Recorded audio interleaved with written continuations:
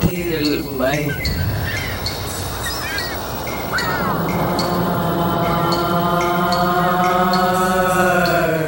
Welcome to Speak Sex. I'm your host, Eve Eurydice, and today we're going to talk history. And my guest is an amazing author. She writes nonfiction, and she's recently writing specifically about American history. Her name is Elizabeth Mitchell. I may call her Biz. So Biz has written nonfiction books on politics, sports, history. She's written Liberty's Torch, The Great Adventure of how to build, the Statue of Liberty. And she's written The Fearless Mrs. Goodwin. And she came out recently in October with her latest book, Lincoln's Lie, a true Civil War caper through fake news, Wall Street, and the White House. So we're going to talk about it because, at least judging from the title, it's very timely. We are deep in this kind of like search of enlightenment of the moment in culture through language and gender and, gender consciousness.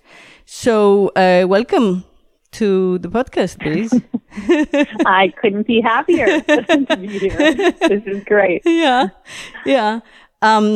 I know Biz from a long time ago because she was my editor at Spin Magazine when I was on the staff, like an investigative writer, and then she became the executive editor of George Magazine, and then tragedy hit.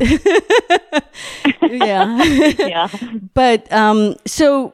Since then, we've both become mothers, and I'm looking at this title of your book, this long, juicy title, because we also live in historically potent times, right? And so I feel that pretty directly there is a parallel or a correlation, that is implied in your book between then and now, a time of civil war, which, some people have been afraid might happen again and off. And in the 19th century and now, which is, the 21st century. So we should be really far from that world of rumor has it and, fake news and conspiracy.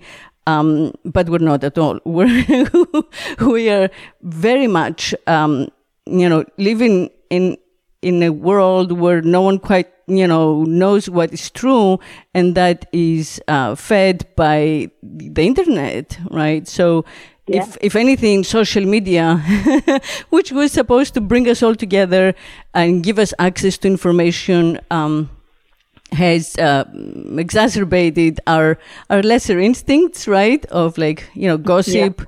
Our current president, current for a couple more weeks, likes to compare himself to President Lincoln, which is one of the strangest things of the many things that he says to me, because I can see no similarity. Lincoln was a self-made man. First of all, he had a father who didn't believe in reading and books, and so he kind of had to go against that. And I know that he read the Iliad and the Psalms, every day during the war. He thought a lot, he was definitely determined to put an end to slavery no matter what the cost. And I think that he was aware, reading Homer, one knows that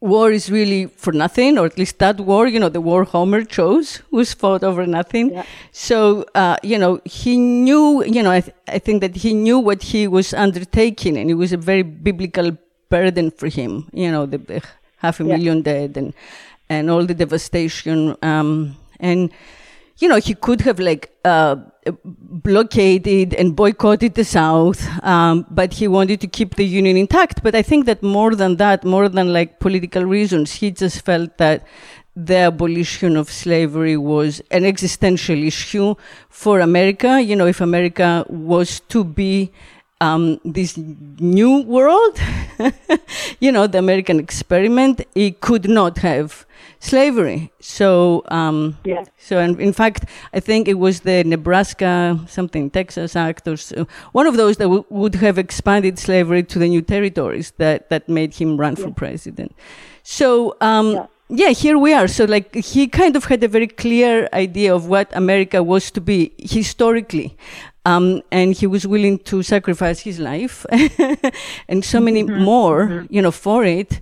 And as far as I can see, we really have the opposite kind of, if there are opposites, we have a president who doesn't have a sense of the American raison d'être. He just kind of understands the oratory a little bit. Yeah. So, but I'm curious, because of your title, do you see any similarities between the two men, or, in the way that they're dealt with, in America? Well, it might not surprise you when Trump is comparing himself to Lincoln. He's really talking about the fact that Lincoln got bad press and he got bad press too. So it's a purely it's an ego comparison, really. The interesting thing is that Lincoln got bad press for a few reasons. We start off with the just straight out racist, people going against him because of his stand about slavery. Then there were the categories of people, commentators, other elected officials who went after him thinking he was kind of a hick, he wasn't good enough for the White House.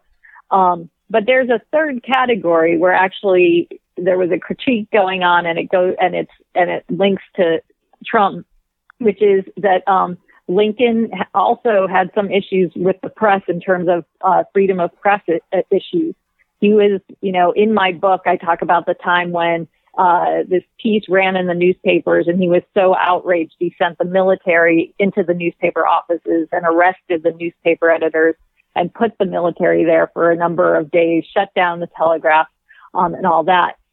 You see Trump filing these lawsuits against CNN and the Washington Post and the New York Times. He's trying, even the things that he was doing with postage, was trying to disrupt some of the, mailing, rights and things like that. And so some of it is based on the fact that Lincoln was a little tricky with some of our constitutional rights, such as freedom of speech. Also, right to a fair trial is his other. He tried to put an end to that while he was president. Suspend it while he was president. And was there a justification for it, like war, or you think, having looked into it, that it wasn't justifying? People there was some overreach there, because when the suspension of habeas corpus, the right to a free trial, was something that was people could understand if it had to do with bullets flying. You can't get to your court date because you're going to get killed on the way. So that would be the suspension of the right. And that was the way it had always been interpreted, going back to even England. But Lincoln expanded that to sort of be, the whole country on a certain level. And so that was really problematic. There were a lot of people fighting him who thought slavery should be abolished, but were worried about that particular issue. Yeah. So, there are.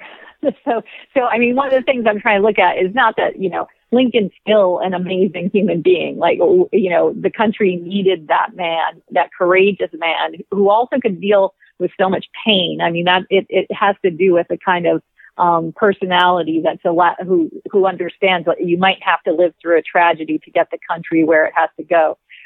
But he also, there are things we could talk about in terms of, where he wasn't a perfect president. And I think that should be fine. Hopefully we haven't gotten to our perfect state yet. We still have more work to do. Yeah. Plus, every politician lies. Yeah. So, what's the specific lie that interests you here?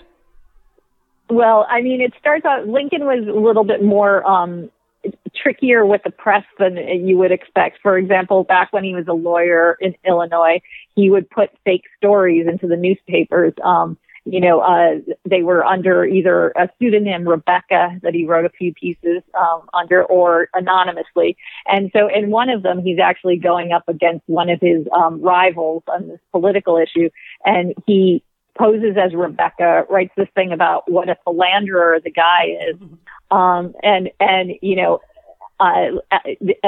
then later on, the guy figures out it was Lincoln and challenges him to a duel.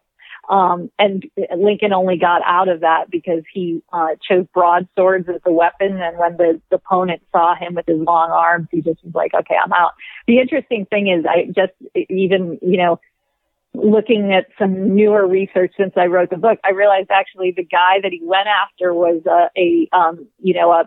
someone who was courting Mary Todd Lincoln. So it was also a sexual, kind of rivalry that he was acting on. But he, and then one of the strangest things he did was when going into the 1860 election, he bought a German language newspaper in the center of the country because he thought the German vote was going to be so big. And it was a secret contract. He drew it up, but the money was delivered by a friend of his. They could never reveal he owned it, and it had to support his Republican platform.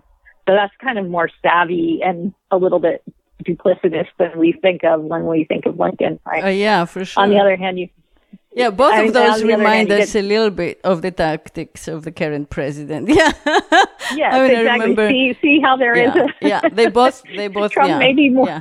Trump totally used to call, page 6 or whatever, and pretend John that Barron. He's not himself. Yeah. Right? Exactly. Yeah. Yeah. And all the stuff with Cohen. I mean, that's like a very similar story. Yeah. Yeah. So that's a politics. I mean, to me, I think that there is no other way to run politics. It's like not a clean business. It's never going to be. Yeah. Even if they would, take money out of it a little bit, considering now it's worse than ever, flooded with special interests. I think that inevitably that's it's a mud floor. You gotta fight on it. Yeah. And there are lots of, candidates who won from both sides, from the Democratic Party as well, who won through like trickstery and, some sort of help, including like JFK. So with Mayor Daley. You start to really understand as you're doing this kind of research. It is so important that everybody's involved because we all have to watch each other, right? So that you can never. I think it's unhealthy actually to have these situations where there's this heroic figure, that everyone says, well, that was the perfect president or what have you. I just don't think that's healthy because it's the democracy that's the cool thing. Right, the exactly. Thing that, everybody pitching in and putting in their different, values and skills and everything else.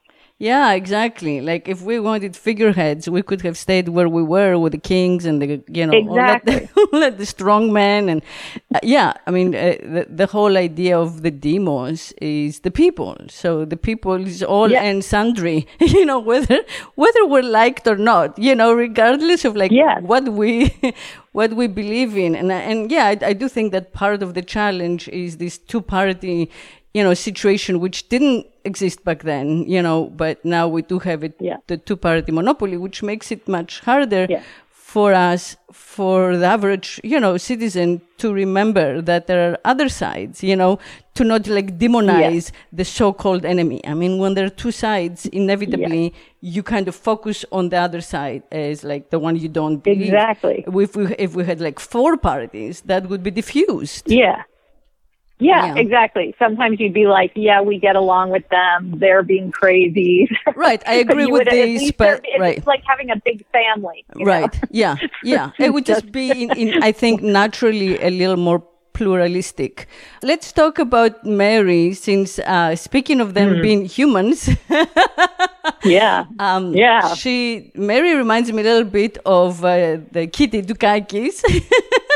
But she also reminds me a little. I don't know. I don't know. I think about the current First Lady, And I think about Mary, and I wonder if we have made the progress that we women like to tout, like all of our feminist achievements and advances.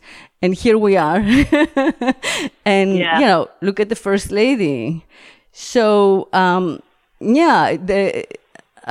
say a couple of things that I know about her, but my ultimate question is going to be to you, again, like whether you see parallels and similarities or stark differences, between the two First Ladies. What Mary is kind of famous, I think, in general for, unfortunately, is that she was not quite, there was something off about Mary.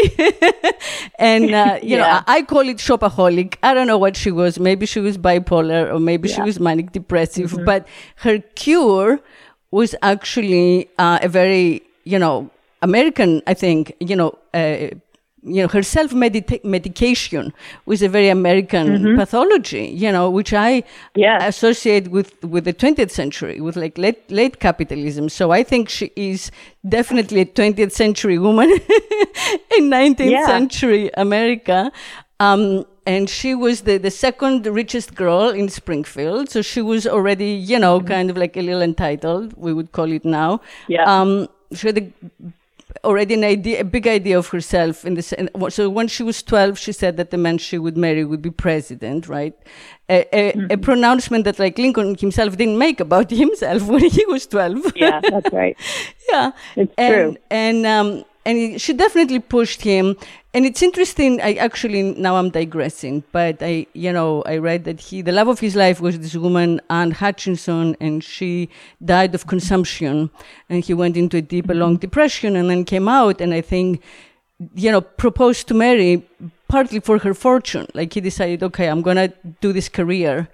I don't know. I'm just extrapolating because I read about the love story and the depression, and then pretty much after that, they get married, and Mary loved to spend money.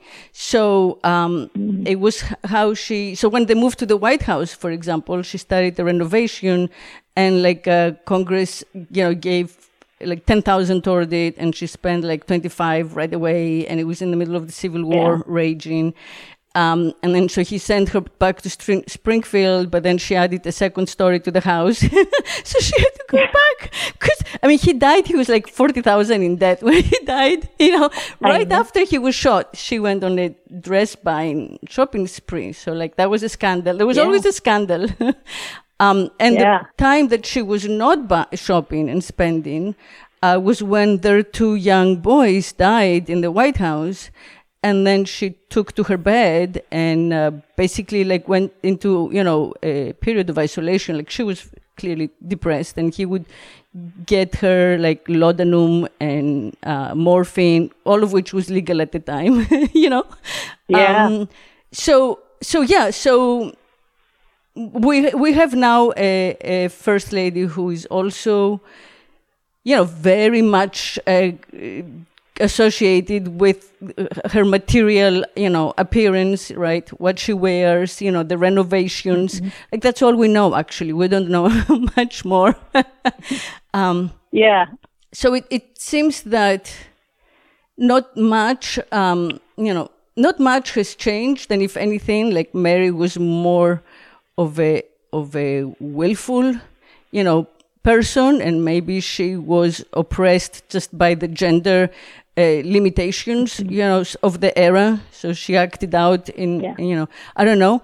But there is so much that in a sense, they have in common, and that's partly because the role like doesn't get updated, right? I don't know. So what's your opinion on all of this? Well, I think she's a really interesting person, I think, as much as I think she was truly brilliant. I mean, when she was a young woman in Springfield, they didn't know what had hit that town. I mean, she was vivacious. She had opinions on everything. She was not at all a retiring type. And so apparently every male there was interested in her. And actually, as you go down the line, like I said about the other rival of Lincoln's. Stephen Douglas, the Lincoln-Douglas debates had been one of her suitors as well. So the historical archives are littered with her suitors. She was definitely someone who had probably some kind of instability that may have been manic depression or something of its ilk. He also, Lincoln, had some real instability. So it wasn't even just that he had the depression after his love died. He also was doing all kinds of things with Mary when they were courting, where he would hotly pursue her, and then as soon as he kind of had her, he would disappear, and he would tell her he had to leave her while like grappling all over her. They had a very physical relationship by all accounts, and so they would have these break up fights that would last for 6 months, and then they'd get back together again. And so all of that kind of passion, connection, destructive relationship went with them into the White House. And so you're right that one of the interesting things when I was looking at her problem with shopping, which is she was, what we call a shopaholic now, is that was an illness that only emerged right at that time, like in the middle of the 19th century. Because I was thinking about that, like what was its equivalent during, the Roman time or something, like could they be, you'd have to be like, Caligula or, one of the, Agabus or something like that to be acquiring at that level. But, she would go on buying binges with the idea that she didn't fit in enough in DC and she needed to somehow justify herself coming from the Midwest. But it also had a lot to do with her trying to be super attractive to him. And so she was always like buying these like really low cut dresses, and he would like comment on how hot she looked essentially. And, but she was always very jealous of him, like the women who were around him. And so you feel this kind of torture that was her mental state, and then as you say, they lost one son when they were still in Springfield. And then when they were in the White House, they lost their 11-year-old son to typhoid, in the middle of his, presidential first term. I mean, it's just horrific. And at that point, he was so disturbed by the kind of catatonic depression she went into. He actually told her that she sort of needed to get herself together, or he would need to have her go to the sanitarium that was down the way in DC. Which, you can see either as being realistic because he had his own depression issues. And at one point, had been in a situation where his friend took him away for 3 months and took away all of his sharp objects around him and, tried to help get him treatment. So maybe he was saying it in a sympathetic way, or maybe it's that kind of mild threat, but, in any case, that was part of their relationship. So, yeah, the shopping in my book, the shopping is the thing that causes so many problems. It's this is a true story of what happened, and it was shocking what trouble she sort of put him in, and put the country at risk because of it.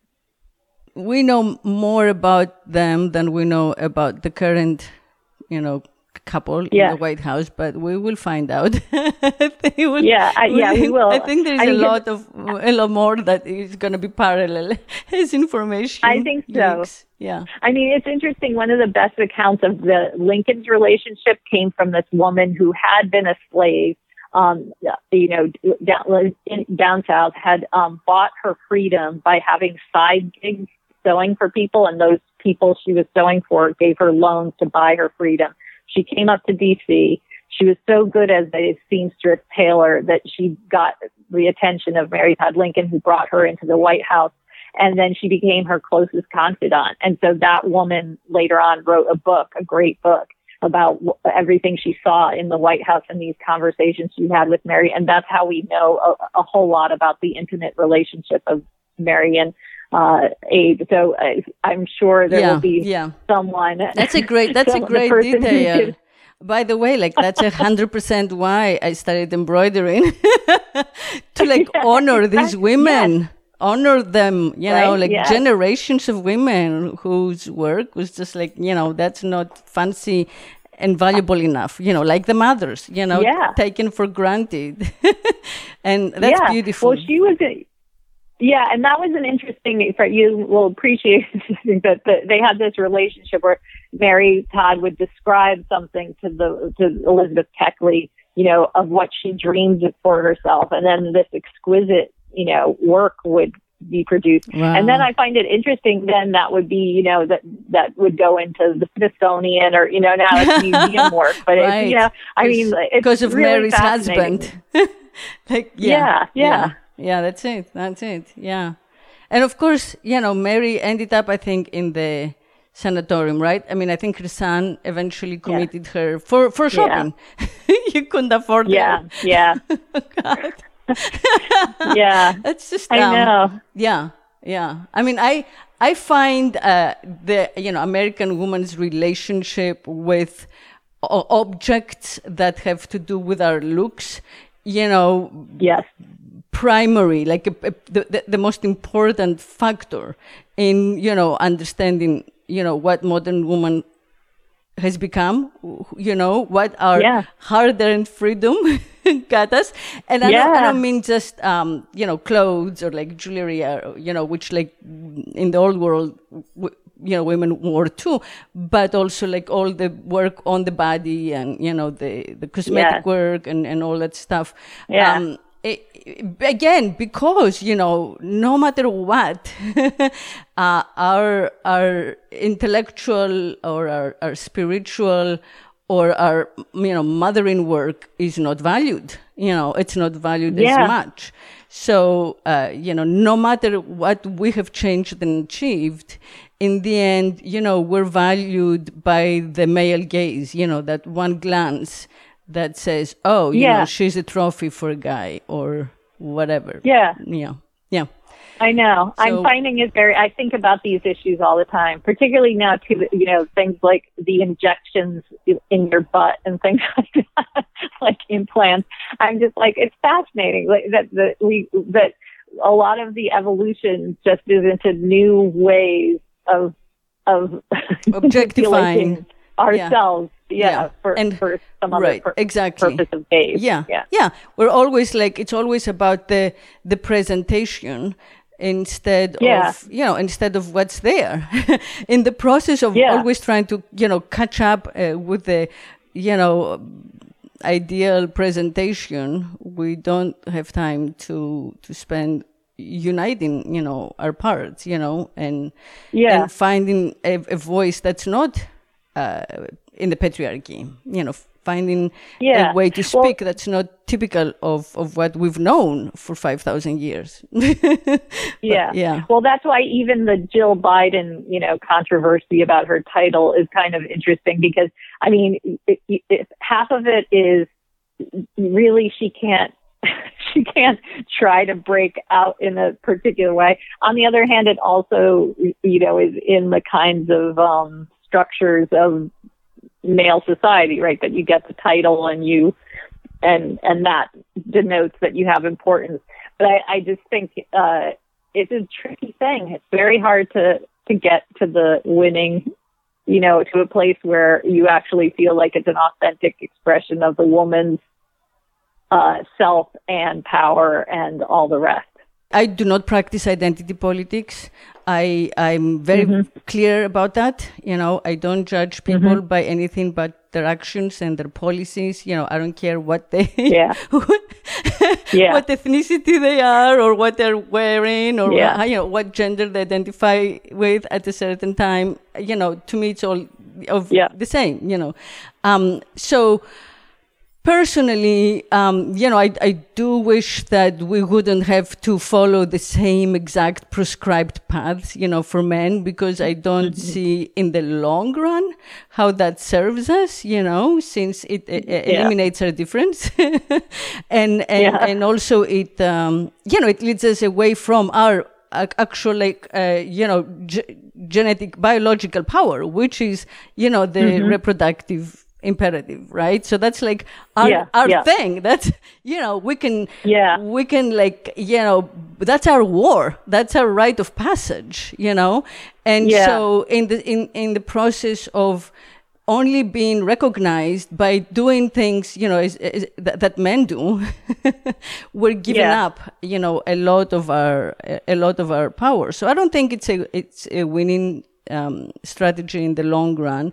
But in the short term, when you're trying to make, ends meet and get some respect and not be the wife of or the daughter of, there are no other options. It's just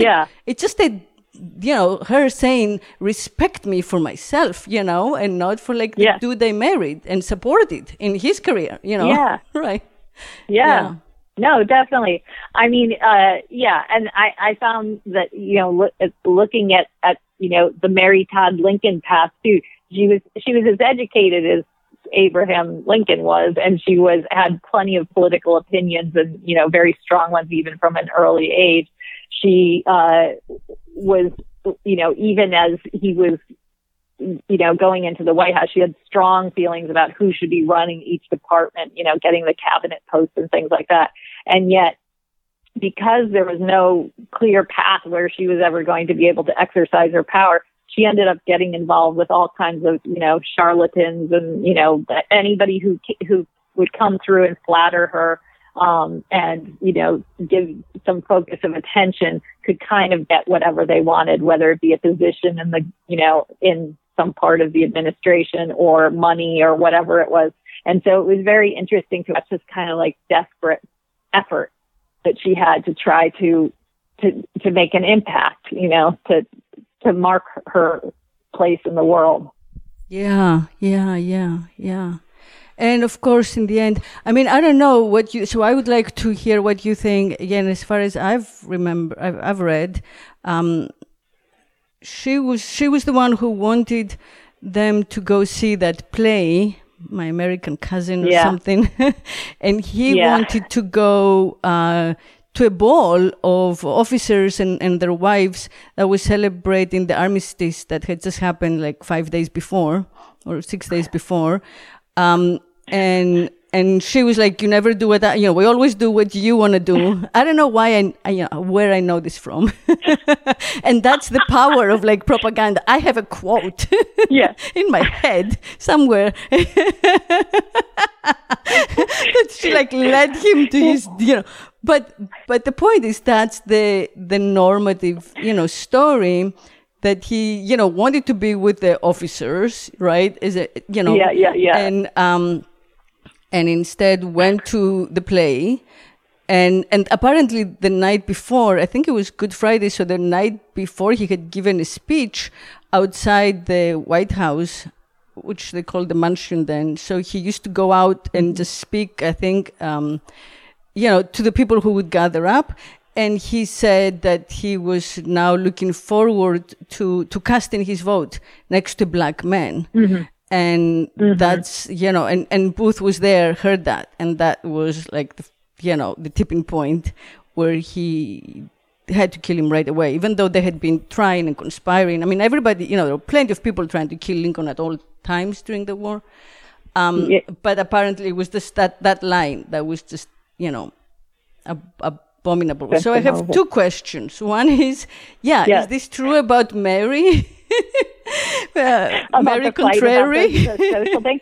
I actually don't. I have to say, I'm not sure I know. I mean, I do think when just even looking at that anecdote, what I see too is this is a fun couple, right? When it came down to a debate, do we go out dancing or do we go to a play? They were not like the Trumps who aren't going out socializing at all or having any. Right. Yeah. So it's that's sort of interesting to me. I found that they're interested in going to the theater. I mean, they were passionate theater attendees, that seems so intriguing, that they were very much caught up in the stories and apparently would discuss them endlessly afterwards. So they both had this kind of, deep interest in the storytelling and the narrative and and these deep performances.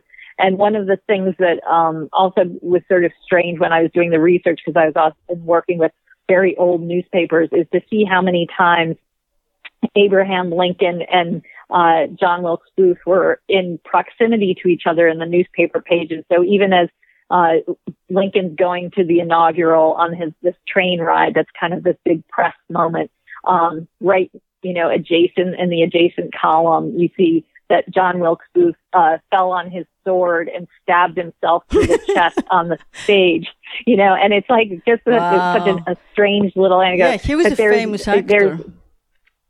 Yeah, so there's this like interesting, parallel existence that's going on, leading up to it. And I mean, even, Edwin Booth was one of their favorite actors. I mean, the brother, he was very famous and, well regarded. And so, I mean, there was a lot of connection there. It wasn't just, it was like having one of the bigger celebrities of the time, involved in that. Yeah, I think Lincoln saw one of the Booth brothers. I think the murderer play Richard III sometime before he got killed by him. Yeah, and John Wilkes Booth did an amazing Hamlet, I guess, because I was reading the reporter who's one of the focuses of my book wrote for many, many years after the incident that's in the book, and he did a whole thing on the great Hamlets of our time, and he said, despite the fact that John Wilkes Booth, I mean, it's very weird to include him. He's like, despite the fact that he assassinated the president, he was one of the greatest Hamlets that ever appeared. Yeah, it's all very, there's a lot of like strange little complexities of the people that get washed out over time, so that you get this version that has no edges and all the rest. But when you get back into the nitty gritty of the story of who these people were, it's complex. Yeah, that's the beauty of being a historian and doing that research, that you can find the nuances and all the dimensions, because we are a combination of all kinds of like contradictions. That's what it is. Yes. Like, we contain all contradictions, as people and as a culture. Yeah. But see, and I think that, a lot of what you cover in your show has to do with the ideas of contradictions. Like, even the last one you did with the online dating, which should be, just an abundance of like flipping through people. And then you end up talking about the fact that it takes too much time to get to really know someone to the point where you're going to have this kind of real intimacy. And I think that similar things, fascinate me when I'm doing this historical stuff, because I feel that, when you actually, when you can get down into those real details, you can accept the fact that, it doesn't have to be a fable. Like history doesn't have to be something where the moral's already set and you find the facts to go along with it. Instead, it can be like this real delving into what humanity has struggled with. And then, liberate yourself a little bit from the idea that, that you have to have that one perfect icon. This particular story that I wrote about had like 50 different heroes pop up and, probably 30 people who did terrible things that you would never expect to have done terrible things, And so it's that thing that I think is where we can get real lessons on how to live, Yes. We should all be historians. Let us all be historians. Forget feminists. Historians. I think it's much more useful. I mean, yeah, well, and also, not to be, like you said, too gender focused, but one of the reasons to be gender focused in history is quite literally, the thing that people complain about is true. Women got shut out of the stories for the most part. And, so now going back and having access to these records that we never had before, but we have through digitization, these are newspapers, for example, that never even were put on microfilm, but now you can get an actual digital record because of cool people like living upstate who just started scanning everything they could find. Yeah. But so you start to see who these women are. And that's why I was able to write about the first female detective in U.S. history who had a very different way about going about the detective craft, and so it's really interesting to see what she was able to do and, what she was fighting against at that particular time. And that whole area just seems like it's so untouched. Untouched. I know. I agree. Exactly. Yeah. There is so much work. So, please continue to do it. But and another thing, is that I feel that the language that we use and speak, like in Greek, it's logos, right? So the language, the logos is very much, formed by antitheses. We understand meaning by difference, right? Which I don't think is necessary. I think that's very much the way that the patriarchy has, made it work to kind of like, shrink us and define us in, in more and more limited categories. But there is a way which, in Greek is mythos, right? The more mythopoeic way of speaking, which is exactly that. It contains contradictions. It contains meaning that is, the multiplicity of meaning. And, you don't have to say, I don't want to be a she, I want to be a, zir, or, you don't have to, because you can be both, right? You can be everything. Yeah. Like that way of inclusion, of meaning, I think would help the culture so much, to open it up. And that's partly the work you're doing. And you can only do it like in the language that we all speak and share. But like knowing that there is a goal, there's a place, where language doesn't have to just be good and bad, right? Short and tall. I mean, woman and man. The endless list of opposites. That's possible, and that is also a way to make meaning. And maybe the destruction of the normative language right now, thanks to fake news or real news or whatever, everybody, reality TV or reality TV, maybe that is our way into a language that has room for all the differences, at once. Yeah. At once. Yeah. Well, because I think that, I've been thinking a lot about, because of my book, The Fake News and Fiction, fiction writing and all those sorts of things, and how, what is a lie and what are the motivations of a lie and things like that.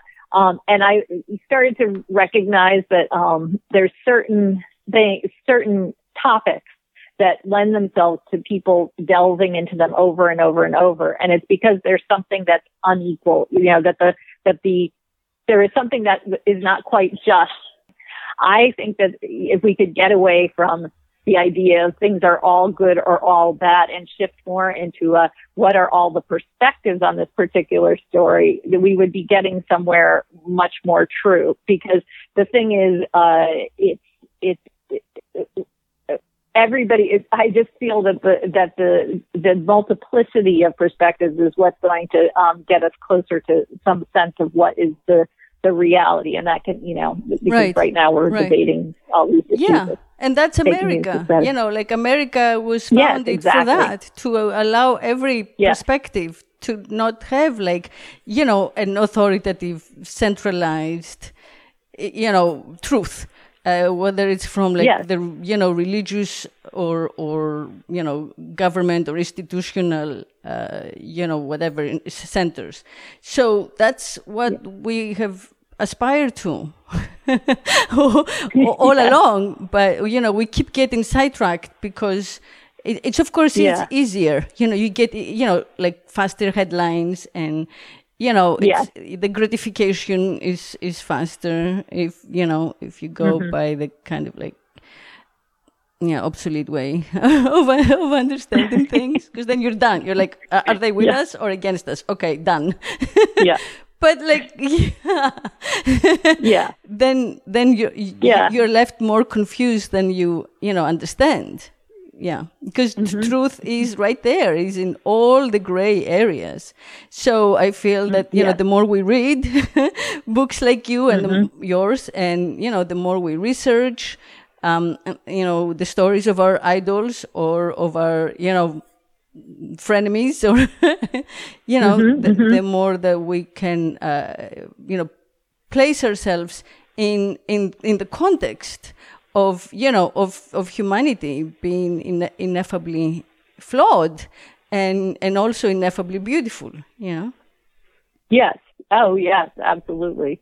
I mean, I was thinking too of the fact that you said the thing about we don't seem to know how to handle this technology that we have right now, which is the social media and all the rest that can circulate stories that are fake, and trying to navigate your way through those, or just gossip or whatever else wants to be circulated.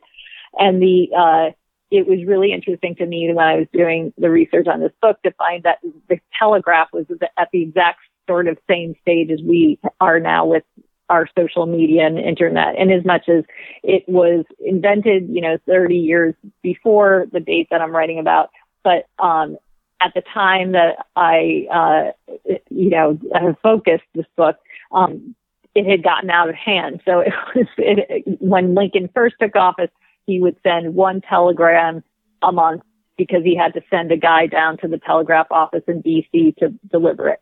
By the time he's in office for 2 or 3 years, suddenly he's living at the telegraph office on the White House grounds, sending out messages all the time, reading everybody's messages. And then you had everybody in the cities who would exchange messages like we do now with text. Like they would say, no, let's not go to the opera. Let's go to to dinner instead tonight. And those messages would be exchanged all in one day within the city. So it was that level. But people have figured out how they're going to play tricks with it too. And so they're sending out fake information. People are realizing that they're more divided than they thought they were. So Samuel Morse, who invented the telegraph, thought it was going to bring the country together, but instead it showed how divided everyone was, that, people don't think the same across the country, and suddenly it was causing problems. He set up a society for the unification of the country, like to build national unity, and it didn't work. So I think the thing is that some of these things too is that, there's that old, if you don't know history, you're doomed to repeat it, or what have you. It's that, but it's also that our personalities, our human nature is the same. Yeah. And so you could even imagine our ancestors being like, what, would you just look what we did? And you wouldn't be so shocked, and you'd have a few tools, to fix these things. Because we've got to get away from this idea, like if we were wearing different clothing, we're somehow different entities. We're not. We're exactly the same with all the complexities.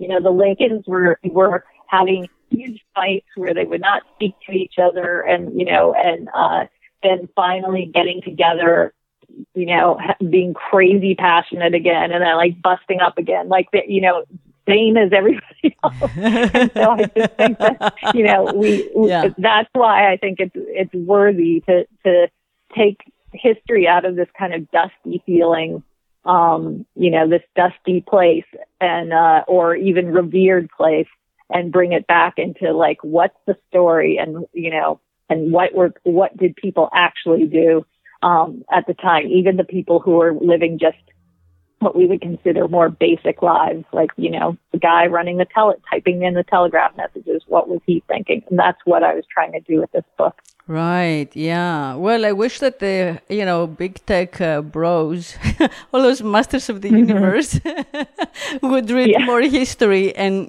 write less code. Yeah. They should just force themselves to like take time off, but, not to sell us, the secret to happiness, actually not to sell us anything. Yeah. It's just kind of like, read like maybe 5 books a day, Yeah. And see if they can incorporate that complexity into this, the internet, because it seems to me that right now it forces us in the other direction, where we just get, like SEO, where we get defined down by like our few words that you can Google. Yes. I know. I was very excited one time. I looked at my Facebook, what they think I am for tagging for ads, and they had no idea what my political leanings were. Because I look at everybody's stuff, so they were just confused, and I loved that. I was like, if we can, if we can keep breaking up the algorithm. Yeah, exactly. There is no other way. The algorithm will be broken. It's just a question of, as you said with history, it's a fad. It's just a question of when, whether you and I will be alive, I don't know. But by the 23rd century, all of these, will be done with. No, it's true. It's true. Yeah, definitely. So, and, hopefully it will be done in a peaceful way and, lead to even more prosperity and all of that stuff. Yeah. I was going to ask you if you have like a thought about what's happening with the North versus South. I know. Dilemma, right? Like, to this day. Yeah. Yes. If you see something changing, or is this how we're I know. stuck? I mean, the thing is, first of all, there's certainly some signs we're blending. I do worry, and maybe I want to think or write about this a little bit more, that people have gotten a little too loose with the idea that, let's muck around with some of these issues just to make political hay, just so that we can drum up enthusiasm for our party, and then we'll, carry some local elections or what have you. But what people don't really understand is how delicate democracy is. Like, people really went and died for democracy, because it's such a weird thing to say, no, the people have to have the power and it will not be taken by only the, overlords. I think that, we probably need a whole lot more reminders of how weird it is for us to have gotten this system, however flawed it is still better to have the participation of the people. Oh, yeah. And so, and like, because you don't get it back easily. Yeah. If it goes away, it's a long, dark period. Yeah, exactly. And the danger here is that a lot of the people, well, like the Proud Boys, I mean, that's just the name that is going around these days. We could name them anything, but a lot of the armed, Americans believe that they're fighting for democracy. So that's the conundrum. Yeah. That's the moment where we may start fighting against each other. Like Booth, Booth thought that he was saving the Constitution. He really thought not just that he was saving the South, but he, that Lincoln would destroy. So, we could go at each other, willing to like give our lives for the same, cause of democracy.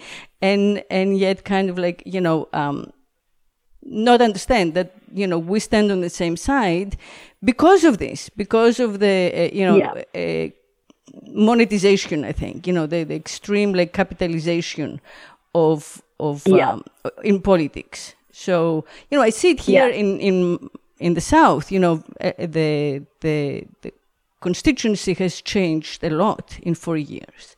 Yeah.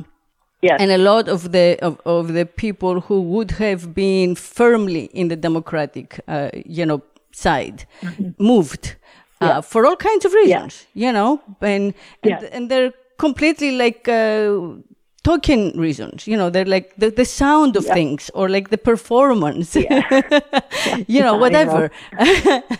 The machismo, or it doesn't matter, but. So they're not even about, again, they're not about policies. And I think, and I'm repeating myself here, that the Democratic Party invests in itself so much in the optics in order to get the votes of, kind of like a concentrated, solid body of voters, plays a losing game. Yeah, because that's not truth. That's not, the actual, representation. They're not focusing on what we want to get done and why. They're focusing on the figureheads, like you said, who's going to lead what department and, what gender and what color and what ethnicity. And, if Kamala, had one parent who emigrated from India, then we need someone from India. If the other parent was from Jamaica, I mean, what? That's like dynastic. That's the stuff we run away from. Like I came here because I didn't want to be like the daughter of and the niece of, right? Like exactly what I know. I wanted to get away from, and yet that's how we've begun to like understand people, solely by like family name and tribal or allyship, So it's a pity. My daughter, who is in high school, just the other day had an assignment where she's supposed to take her local representative and then write out every committee that the person is on, right? And so, and what that committee oversees. So she's writing. And what you realize is the way government actually works is pretty extraordinary in terms of the amount of work people have to put in, but it would bore your average listener to tears. Like we don't have an appetite to really know how these laws are made and, what their decision making is going on. And no one seems willing to just say, okay, we're going to every once in a while bore you by telling you details, just so you know. Yeah, C-SPAN. I know. Where is C-SPAN? I mean, it's like, so like Nydia Velázquez is the representative. What she's actually doing is extraordinary, but probably in the political positioning, it's just like, daughter of an immigrant, it's just playing on this little talking point. And so, when I used to work at George, that was one of the things that we were trying to do, was try and make politics something that like people had a more coherent idea of how things happen and like who these people are, so that we could get away from the power of a dumb soundbite.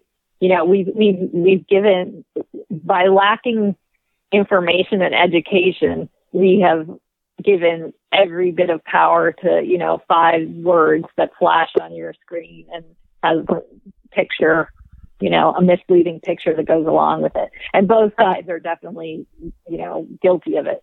I spend a lot of time, like, seeing something, getting outraged over, researching it in 5 different places to figure out whether it was real or not. And, and that's for Democrats as well as Republicans, and frequently you're being manipulated. And you're a professional, so imagine how difficult it is for people, like you, who want to research it, and they end up down rabbit holes. Yeah, no, it's a very, actually what might be helpful is that Biden may bring back boring government, and if we could get into a little bit more of this like sense of it is actually, it's a tedious task.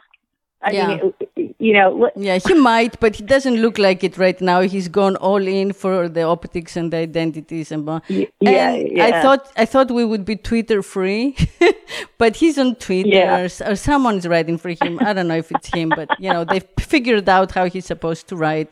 And it's just like so disappointing. I thought we would just have like 4 years of no presidential tweets. That itself would be an amazing break. But no. I know. I mean, the problem is nobody wants to cede the territory, right? Like they don't want, if they just fall silent, then other people occupy the space. That's the problem, Yeah, but I thought Now he's not gonna run again. I don't know. Maybe he changed his mind about that. Maybe he wants to run when he's 90. I don't know. But I mean, I thought he wasn't gonna run again, so that frees him from that, consideration. My personal opinion is that 2 terms, but not consecutive. Can we start by changing that? Let these people think about what they've done for 4 years, like learn from it, because kind of understand what happened, and then they can run again after 4 years, or 8, and that gives them room to grow and as humans, and also learn from their mistakes as we all do, and but also it gives them a break from this like continuous campaigning, Yes. Well, the other thing is that it would allow a whole new crop of voters to analyze the same person, which is interesting because you get a whole 4 more years. Right. Yeah. Voters. And also, I mean, I can say that since I've been a citizen, I have only voted the worst of 2 evils. I have never had the opportunity to actually, vote from the heart and be excited. I know. So it would be great to have that opportunity sometime before I die. Yeah, I know. Yeah. I mean, the thing is, I think it may be impossible though, once you know them so well by the time they're actually, you're going to cast your vote. So it's almost impossible to know anyone in that much complexity and have, this intense enthusiasm for them. I mean, but that's why we need technocrats. Who's your biggest hero? Like in the world, not even in politics. Who's the living hero that you have right now?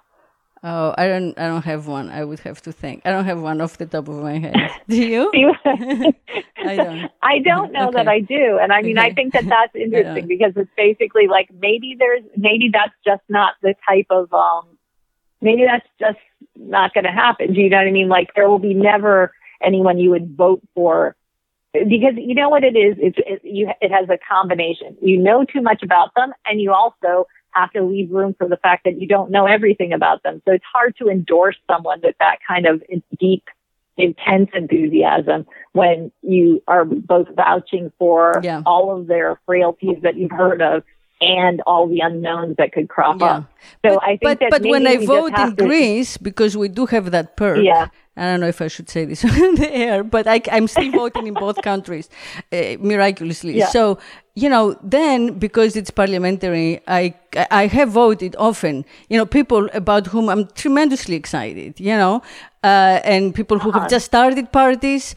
Varoufakis, the guy who was our Minister of Finance and started the party, last time, I voted for him. So it's just, I have felt pretty enthusiastic.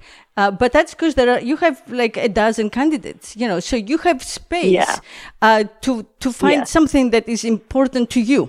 It doesn't mean that I idolize that candidate. It just means that one of his platforms is really important to me, So that's where I feel like most passionate, right, at that moment when the election is held.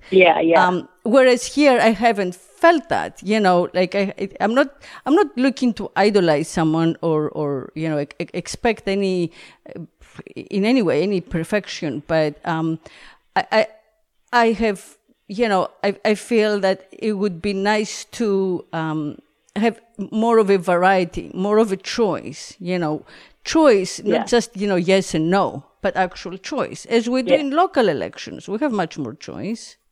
Yes, we do. And I mean, that's one very good thing that's come out of all of this, right, of the last 4 years, is that people are much more engaged in their local elections than they had been, and I think, that is the way it was supposed to be structured. Like that person who was president you were interested, but it wasn't supposed to be the be all. The executive power has been growing and growing unchecked. For sure. Exactly. You were supposed to be more like you were really supposed to focus on your state, your area, and all that kind of thing. Exactly. the demigods, you know? Yeah. It's always done. Not Zeus, exactly. but the demigods. The demigods, yeah. I call it's the failed artists, you know? It's like, what if Hitler had been accepted, you know, to the art school in Paris? And what if, you know, GW had gone to like art school and figured out he loved painting? I know. How many of us would have lived, survived? Yeah. I mean, I wrote a book on George W., and it never occurred to me that he was going to devote himself entirely to art. I know, he's getting better at it. It's This last holiday card is actually pretty good. I haven't seen that one yet, but I was like, no, it's really fascinating, truly, right? I mean, the number of paintings he's done, and he actually has he has his own. Oh yeah, he has a style. Yeah, very much. Yeah, and he has a theme. And he has been, you know, maturing as an artist. Yeah. Which, you know, and I think he's much better at it than he was at, you know, at being president. Yeah. So, you know, once again, like we got caught up by the last name and the positioning and the, you know, relations. Yeah. So if we could focus on policy and not, you know, name recognition, then maybe we could have like technocrats who we vote for because we want that one thing that they stand for absolutely. And, you know, that would be so nice. But for that to happen, you need more than two. There is just, you know, one. It needs to be a wider field. Otherwise, the stakes are too high, and we never, you know, who votes for Ralph Nader anymore? Like, nobody. Are you kidding me? Those votes cast in Florida, where I voted, they are like, you know, ignominious. No, it's true. And particularly the last two elections, people have been particularly focused on don't do anything to express any other point of view because it will cause the downfall of, you know, civilization. Speaking of civilization, I just remember the Civil War Speak Sex fact. So syphilis was rampant in the war field. You know, Lincoln had it, but more soldiers died from it and from dysentery and gangrene than soldiers died in battle, and they went uncounted. So there were like 10 times as many whorehouses as hospitals, as they used to call them then, and traveling prostitutes, sex workers, as young as 12, who followed the armies around the country. And so Lincoln wanted to stop the spread because, you know, boys as young as 18, the first time they would have sex, they would catch syphilis. So he had the army hire nurses. The army actually trained nurses to give the soldiers hand jobs to stop them from going to prostitutes. So it was also the start of more widespread use of porn, which was also promoted in wartime as an aid to help men like get themselves off safely. So this is the history we don't read much about. This was amazing. This was such a good and you know, fulfilling and widespread conversation. Thank you so much for coming. Thank you for your time and your brilliance. And, you know, please keep writing and come back. And everybody out there, till I'm back with you next week, keep speaking sex. My name is Eve Eurydice, and these are my conversations speaking sex. I speak sex with all kinds of people who are at the forefront of this change of consciousness in the 21st century.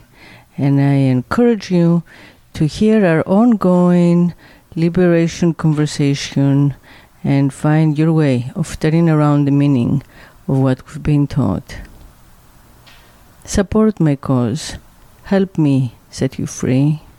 Hit the support button on speaksexpodcast.com. Hit support. Hit donate. Thank you. Love you. And keep speaking sex.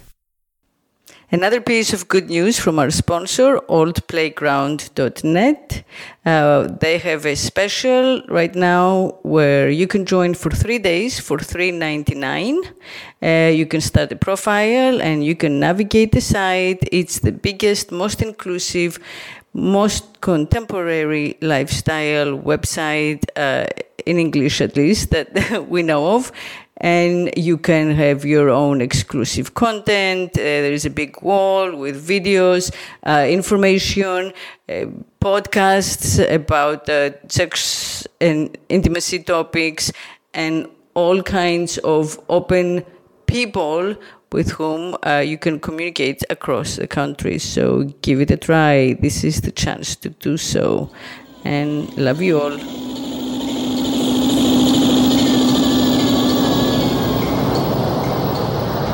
If I could make love incessantly, I would be God.